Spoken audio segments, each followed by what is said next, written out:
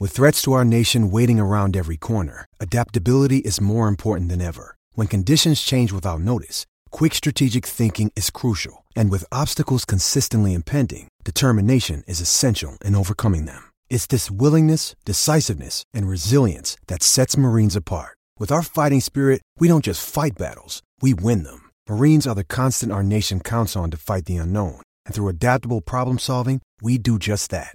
Learn more at marines.com. HN Podcast with Miller and Dace, and Steve has stumbled upon an interesting item this week that I think it's worth discussing. And you know, it's one of those topics, Steve, that's so nebulous. It's so hard to pin down. Just like right now, it seems to be all the rage. You know, who's the greatest basketball player of all time? Is it Jordan or is it LeBron?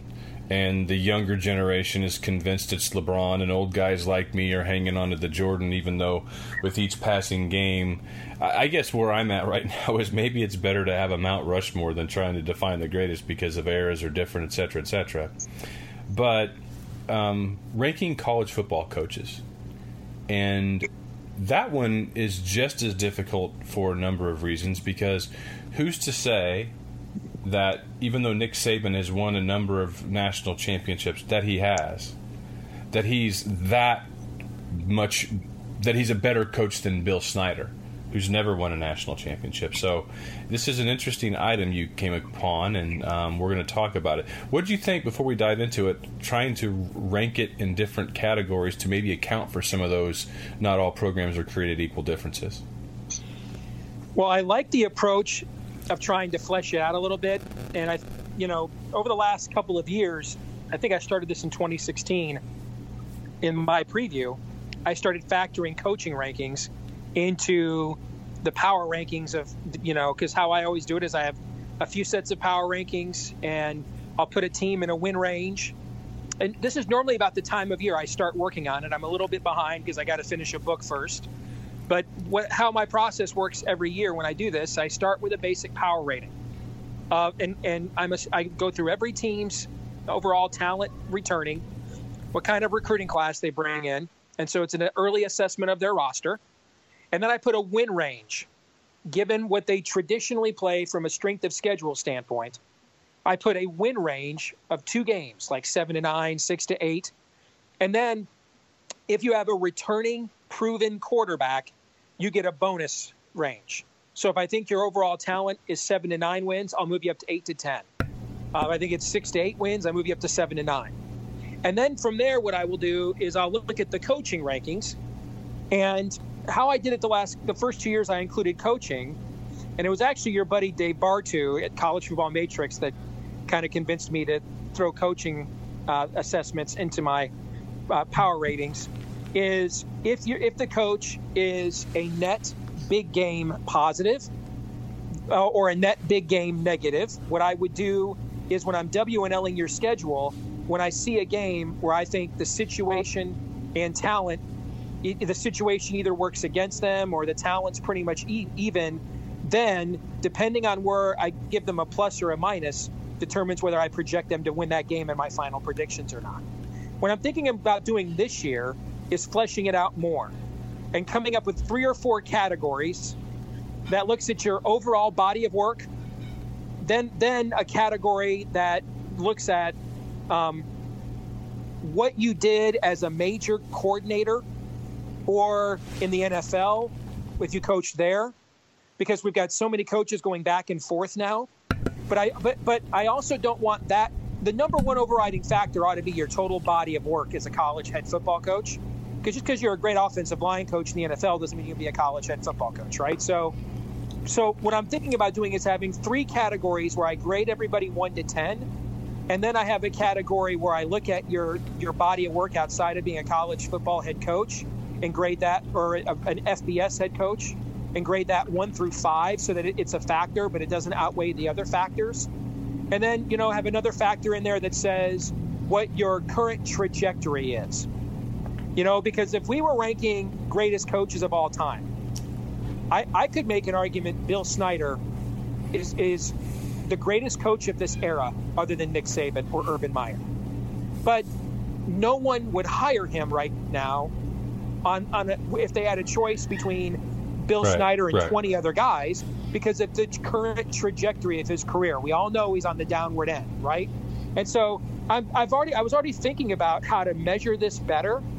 And so when I looked at this, the idea of putting them into tiers of different classifications of coaches, I liked a lot. I just really thought the way that they put them into their classifications wasn't very good. I would agree. Yeah, I think the conceptual aspect was good. The execution wasn't. That's exactly the same thing I came away with from reading it. And I just read it a few minutes ago when you sent it to me to take a look at it. That's the first time that I saw it. So it's interesting that we came to that thing. And as far as Snyder and his career trajectory, dude, Snyder is at the Moses is standing on the hill looking down into the promised land point of his career. Okay? Yes. Yeah, I mean, come on now.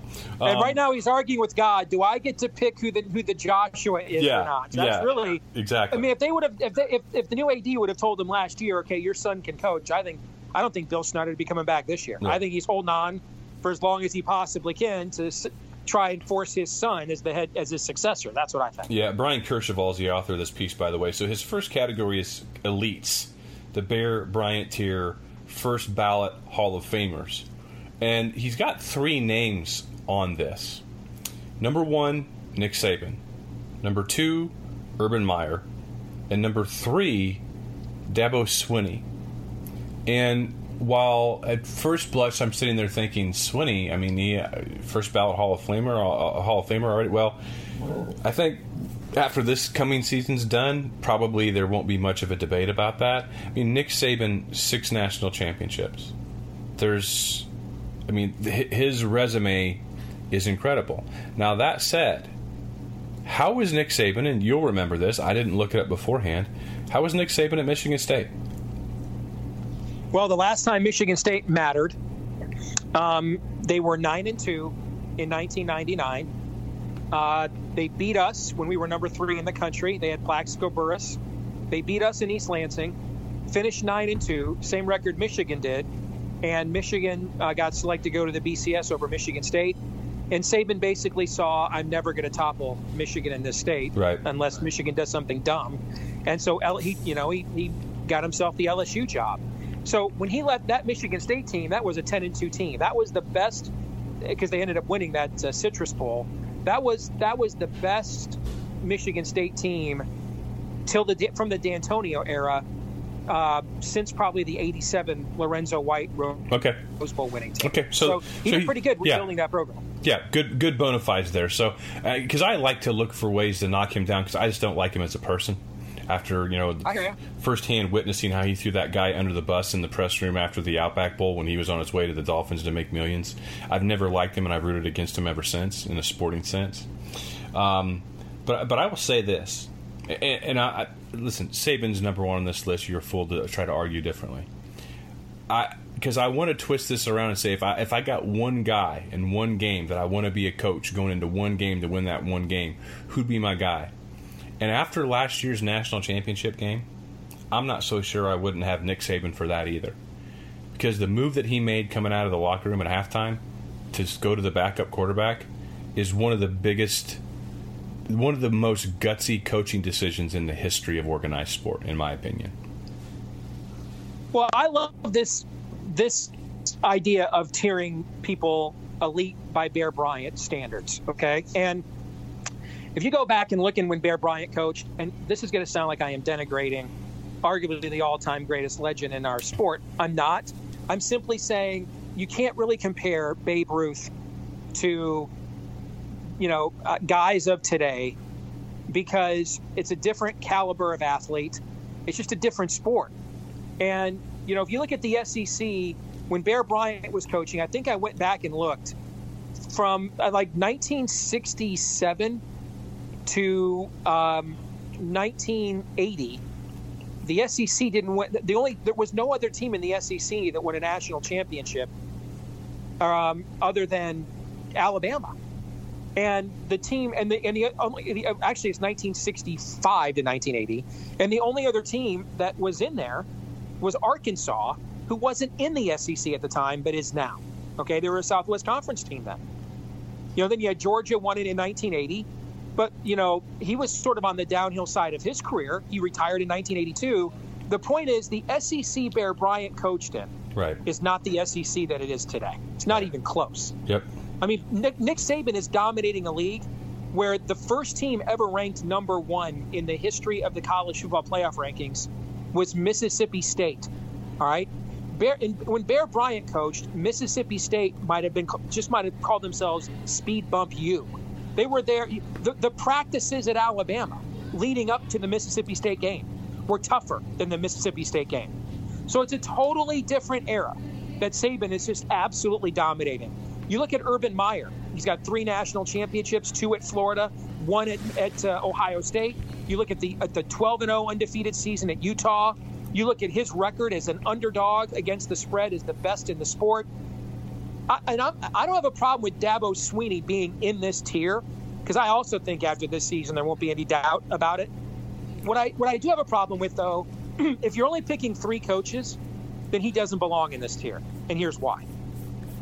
Because Saban and Meyer showed that they could do this even when they didn't just get their harmonic convergence at the big school with their own in-state recruiting stockpile. Okay, they've done it at multiple stops.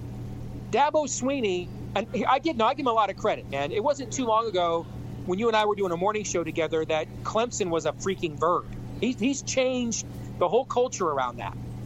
That notwithstanding, though, we've never seen what can he do if he had to go somewhere else and build something else. We've seen that with Saban and Meyer. And so my argument with this tier, John, would be if you're only going to put if it's only 3 coaches, then Swinney doesn't belong in it. But who does over Swinney? Now I do think he's an elite coach, but I think there should be more coaches in there. All right. I think there's several first ballot Hall of Famers. I think Mark D'Antonio is a first ballot Hall of Famer. There's no doubt. I think Bill Snyder is a first ballot Hall of Famer. Yeah, if we're going to call it that, I mean, later on, and we'll get to there. What's the Howard Schnellenberger tier Program Builders Award, and he's got Snyder at number 1, but that almost minimizes, in my opinion, or takes away from how great of a football coach Snyder is. If we're going to call this the first ballot Hall of Famers tier, then let's have the first ballot Hall of Famers. Agreed. And you're right, Mark D'Antonio, he's on it. It's done. You have to have at least a 600% winning percentage. That's one of the barriers to entry, which is why Kirk Ferentz, I think his resume is a Hall of Fame, college football Hall of Fame status, but I don't know if Iowa's at the winning percentage level required. I think he's really, really, really close. Bill Snyder, it's not even a debate. I mean, he's a first ballot Hall of Famer. And, there are probably a few more guys on this list that we'll get to later on that will be as well. So I agree. This is the methodology part of this write-up I don't like. Because the next tier is called the Steve Spurrier tier Blue Blood Champions. I mean, this tier is ridiculous. This is stupid. I'm just going to say it right now. It's dumb. Yeah. I mean, he's got Jimbo Fisher number 1. James Franklin number 2, Chip Kelly 3, Kirby Smart 4, and Lincoln freaking Riley 5th. Dude, I really, the only reason I kept reading after this point is because I wanted to see where Kirk Ferentz's name was on it. Because this just is like, you just you ruined this. Why do this? This is a stupid thing to do. Well, let's look at this tier one by one. Let's start with Jimbo Fisher. Jimbo Fisher, I think, went 28-1 with Jameis Winston, maybe the best freshman quarterback in the history of college football as a redshirt freshman. That team that he had in 2013 wasn't challenged all season long until they had to come from behind to beat Auburn in the national championship game. But they just, remember that night game they had against Clemson where they were both in the top 10? Mm-hmm. And they went into Happy Valley and just freaking named the score on them, okay? That 2013 team he had is up there with some of the best teams Pete Carroll had at USC in terms of one of the best teams of the last 15 years in college football. I'd say, Miami's 2001 team is, in my opinion, is the best team of the modern era. And so I always rank every team in maybe the current era is the way I would say it, because we could debate what's modern era mean. In the current era. And so I always rank great teams in this current era by that 01 Miami team. And that 2013 Florida State team would be really high on that list. The next year they bring Jameis Winston back. They go undefeated again until they lose to Oregon in the national semifinal. Why do I bring that up? Because he went 28-1 with the number 1 overall pick in the NFL draft, and he's had 2 other first-round quarterbacks as well. Two of his other quarterbacks at Florida State went in the first round too. Do you know what his winning percentage is without Jameis Winston? No. It's like 70%. That's still really good, okay? That's not 55 and 22. That's not an elite winning percentage. And so I think I think the jury is still out on Jimbo Fisher here. And that's why I think it's cool that he went to Texas A&M, because that's been a program, I think they've had one season in the 21st century where they won double-digit games in the regular season. And that was Johnny Manziel's Heisman Trophy season in 2012. Okay?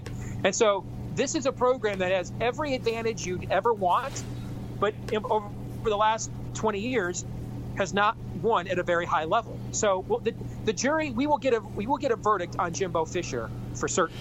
But his resume does not indicate it's pristine. You look at James Franklin. If he'd not hired where was James Franklin before he hired Joe Moorhead, John? Where was he? On the hot seat, bro. He was languishing. Remember that game Michigan beat him 49-7 or whatever it was? And he called a timeout to try and kick a field goal on 4th and 1. Yes, that was embarrassing. He was worried about getting shut out. Before they won that game in the whiteout against Ohio State, there was talk he was canned. Joe Moorhead basically saved his job. So now Joe Moorhead is gone.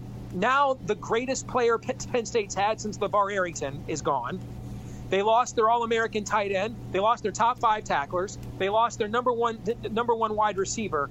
Let's see. Now, I think he's a pretty good coach. I mean, you look at what he did at Vanderbilt.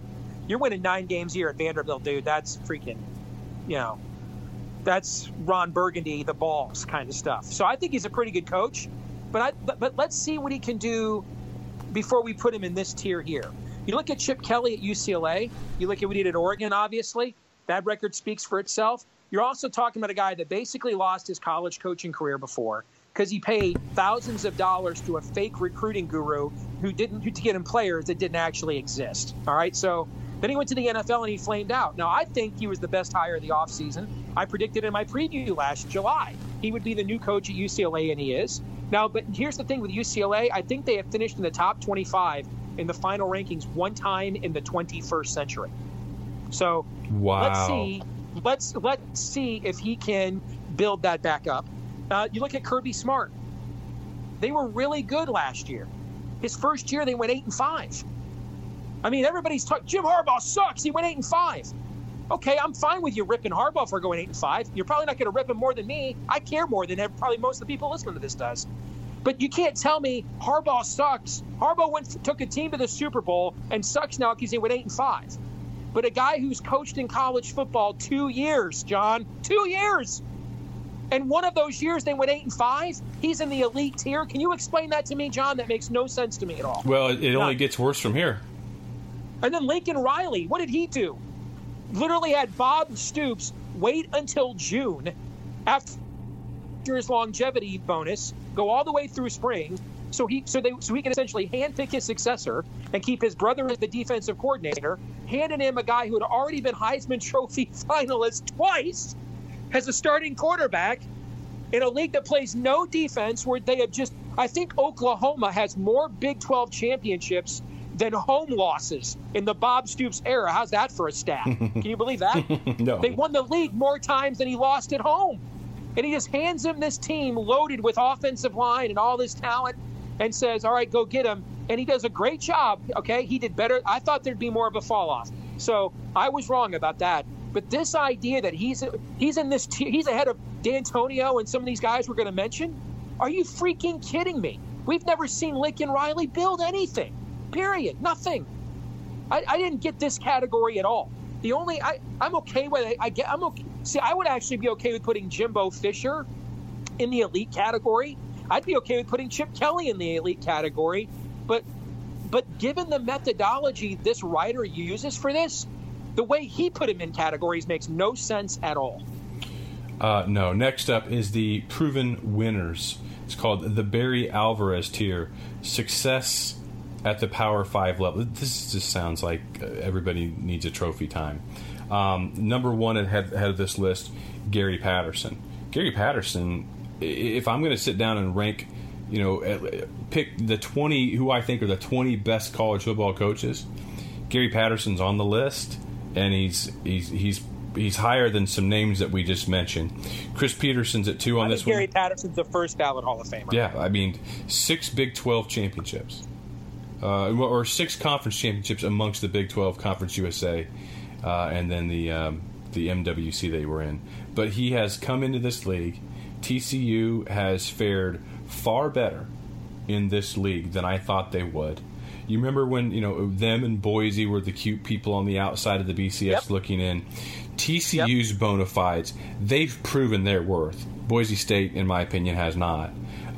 He gets it done. I agree. I would have put Patterson in the elite category. I'd put Chris Peterson in the elite category, who's next on his list at Washington. I'd put David Shaw at Stanford, who took what Harbaugh built and has actually made it even better. I'd put him in the elite category. We've already talked about D'Antonio. So I think there are several coaches here that I would actually rank higher than a few of the coaches in this last category that he has as tier 2. I'm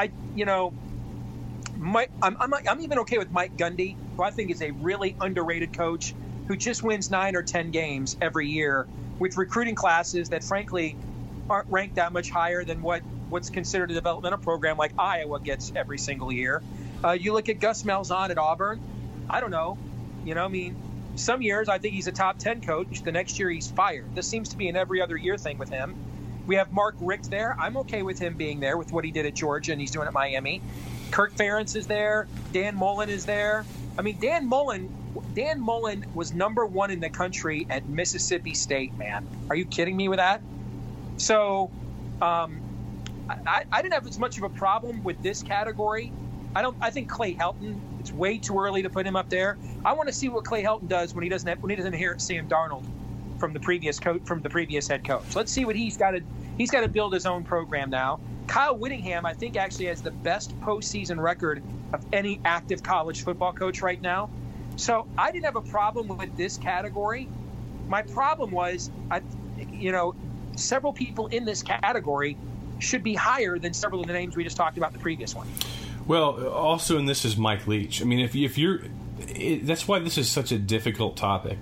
Mike Leach had Texas Tech number 3 in the nation, man. How do you define and describe what makes a good football coach and what makes one better than the other? Is it because one's an innovator? Is it because one has success at a place that historically doesn't? Is it because one sustains a high level of success at levels that have never been sustained before at a power school like in Alabama? All of these things are yes, yes, yes, and yes, which makes this topic, I think, just so difficult to pin down because Mike Leach, would you put Mike Leach in the Steve Dace College Football Coaching Hall of Fame? No, but I think he's better. I think he's a good football coach. But, you're talking about a guy that could win 8 or 9 games at Texas Tech and Washington State. That's nothing to sneeze at. And I think the problem you have with Leach, his personality limits where he can really coach.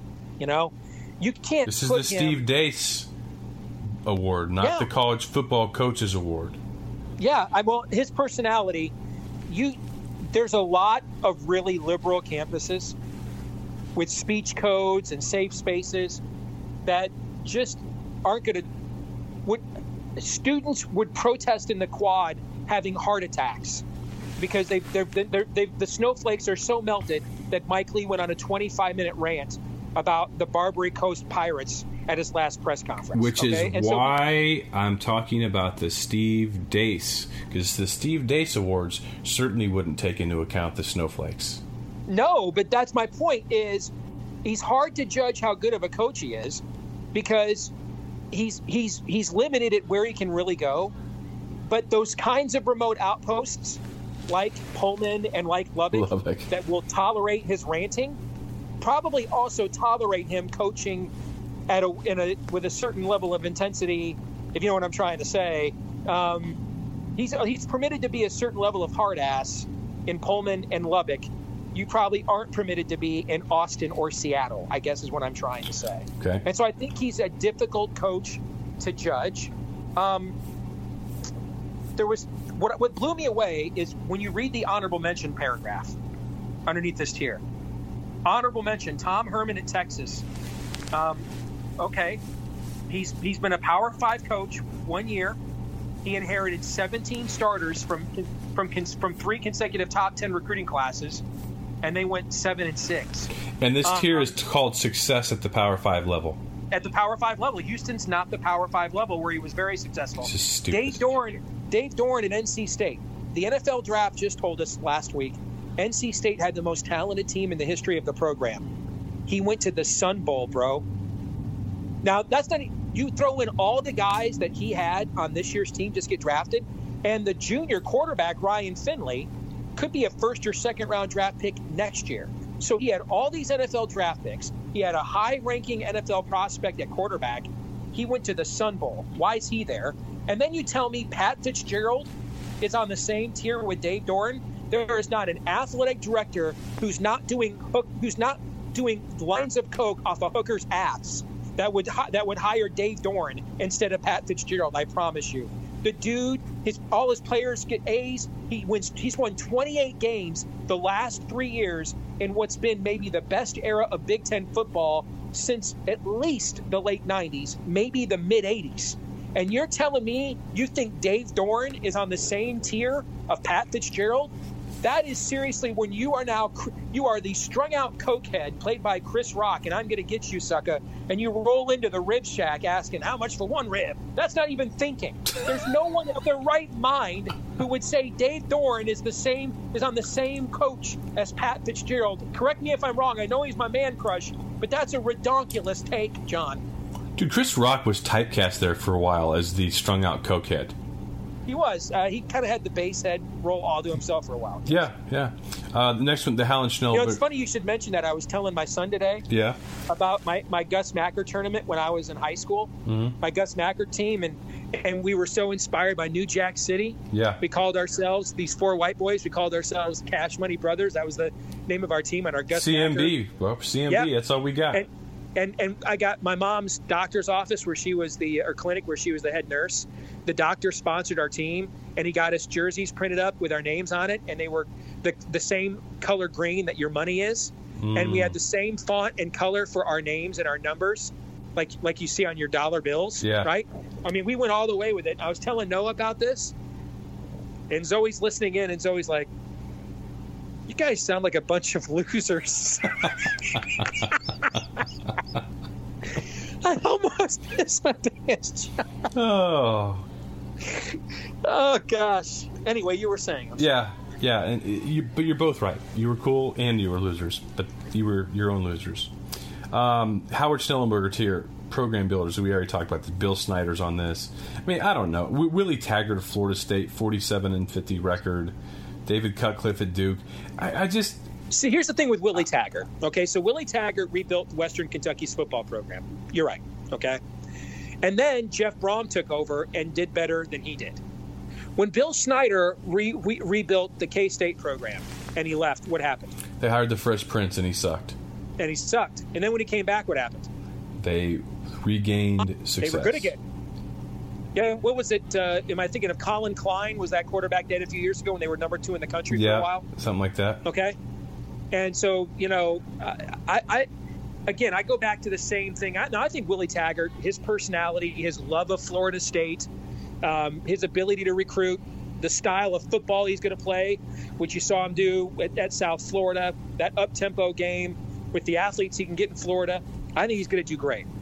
Okay, but it's almost as bad as putting Pat Fitzgerald and Dave Doran. Right now, there is no one who would say Willie Taggart is on the same level as a head coach of Bill Snyder. No one would say that. No one will ever say that. Do you want to continue? I mean, we're to the point where this is just kind of wearing me out, actually. I mean, there's... Well, where did you think of where they put Ferentz? That was really the point of this. Yes. Was to consider where they put Ferentz here. In the so Ferentz was number 8 on the Barry Alvarez tier, success at the Power 5 level. And if you're going to consider the first 2 tiers of the first ballot Hall of Famers and the Blue Blood champions as being ranked higher than him, which again, remember that's Lincoln Riley's on that list. So it's 8. So that would basically have Kirk at roughly 16ish or top 20. And if you ask me where I think Kirk Ferentz ranks in the pantheon of present day college football coaches, I'd probably say top 15. I mean, on a different day, I might say top 10. So somewhere around 15 or so on this list. I don't have a problem with them ranking Mark D'Antonio ahead of Kirk Ferentz at all, because of what Mark D'Antonio has done and the historic perspective of this particular run at Michigan State. Got no problems with it at all, even though I'm not a fan of the guy. David Shaw has done a phenomenal job. Chris Peterson at Washington. Gary Patterson. Gus Malzahn, I mean, I don't think I'd take Gus Malzahn over Kirk Ferentz like you. I like Gundy as well, and I do see similar parallels. Mark Richt had a great run at Georgia, a successful winning percentage run at Georgia. I think the Iowa job is harder than most every one of those jobs I mentioned to win at, with the exception of maybe. I mean, TCU doesn't have a lineage, but they're in the Dallas metro area, so they recruit consistently or have an opportunity to consistently at a much higher level than Iowa. So I guess I place a greater value on building and development, and the counter to that would be, well, John, of course you would, because your favorite school, that's what you are, and there would be truth to that. I think Kirk is a top 15 football coach in today's college football environment, so I'm not too amped up about this list. Okay. What about you? Other than I thought it actually pegged Ferentz pretty right on, and I found that intriguing because I thought it was so way off and wrong about much of what else it did. I mean, put it this way, as you were giving your thoughts on Ferentz, I was just skimming through his notes again, and the guy had to admit, had to admit that he forgot to put Paul Chryst from Wisconsin on his list. Okay? Yeah. And that makes me wonder, A, do they not have editors at CBSSports.com? Nobody's like... No, they don't. We're missing a team that finished in the top 7 in the country last year, and it's going to be preseason top 10 this year. So, are you sure this is your final product? I mean, it's just, I don't know. I'm trying to figure out why the idea, the concept is good. The execution was so bad. How did the same mind come up with both of these? I think what you should do is you should create your own website. And we have the historical aspects to it, like DacePoll.com, right? Believe me, I don't think this is going to be a moneymaker for you. But okay. you're going to do... Well, then by all means, continue. Well, maybe it could. But DacePoll.com, and just a historical collection of these things. Because that probably is why things like that frustrate you more than they frustrate others, an omission like Chryst. Because you take so much time in doing your work, and I'm sure that you've made a mistake or two along the way, but that's a pretty glaring omission if you're gonna make a mistake at this level. And instead of, why not just go back and put him in where he goes?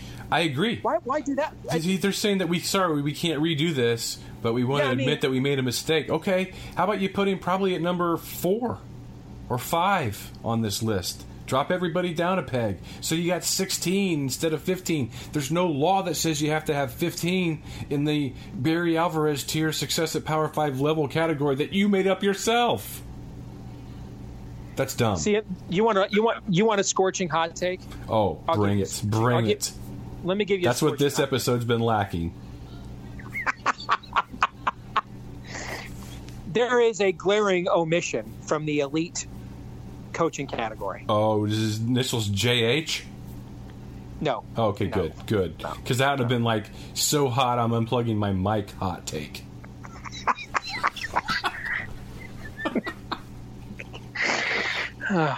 So who's the glaring omission? His initials are BA. BA, Barry Alvarez. He's retired. But he's not really retired. Sure so he I is. see what you're saying, yeah. Sure he is. Paul Chryst was a 6-6 football coach at Pitt. Brett Bielema got crap canned along with the athletic director at Arkansas. Gary Anderson literally walked away from Oregon State without a buyout. Just literally left him millions of dollars in buyout money. He was so broken, so damaged. He hit the E-check. Tapped out, man. Just tapped out without his buyout. Those are the coaches that have succeeded Barry Alvarez at Wisconsin. They all won double-digit games. The latter two have played for Bielema won several Big Ten championships. Chryst played for the Big Ten championship last year. Won major bowl games. See where I'm going with this? I saw where you were going this a long time ago. And yet they've had no success. No really measurable success. Gary Anderson did okay at Utah State, but they have no other measurable head coaching success at the Power 5 level before or after Wisconsin, his successors. And yet this program is every bit as strong as it was when he first broke through with Darrell Bevell and Brett Moss back in 1993 and went to the Rose Bowl that year. That guy's your elite coach. That that guy's right behind Meyer and Saban. He's number 3 on the list. Tell me who's got a more dominant and consistent record of success. We're going back to 1993 now. That's a quarter century. That is a quarter century. It doesn't matter who the head coach is there by name because he's running the show and has this entire time. It's his blueprint. And look how it has stood the test of time. And if anything, you could argue with the way they're positioned right now, they're as good as they've ever been in that quarter century time period. They're better. Now, what type of impact do you realistically or reasonably think that he is presently having, other than just follow my blueprint? Do you think that's about it, arm's level, arm's reach? I think it is. I wouldn't say.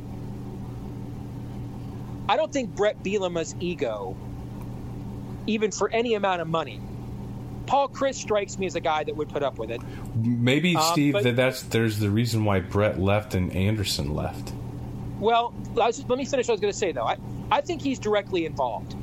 But there's no way Bielema would have survived 3 minutes with his ego, with him essentially taking direct edicts from Alvarez.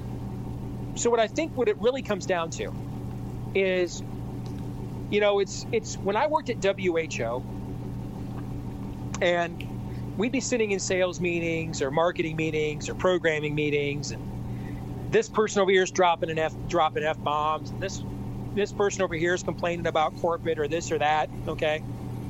When Van Harden walked into the room, bro,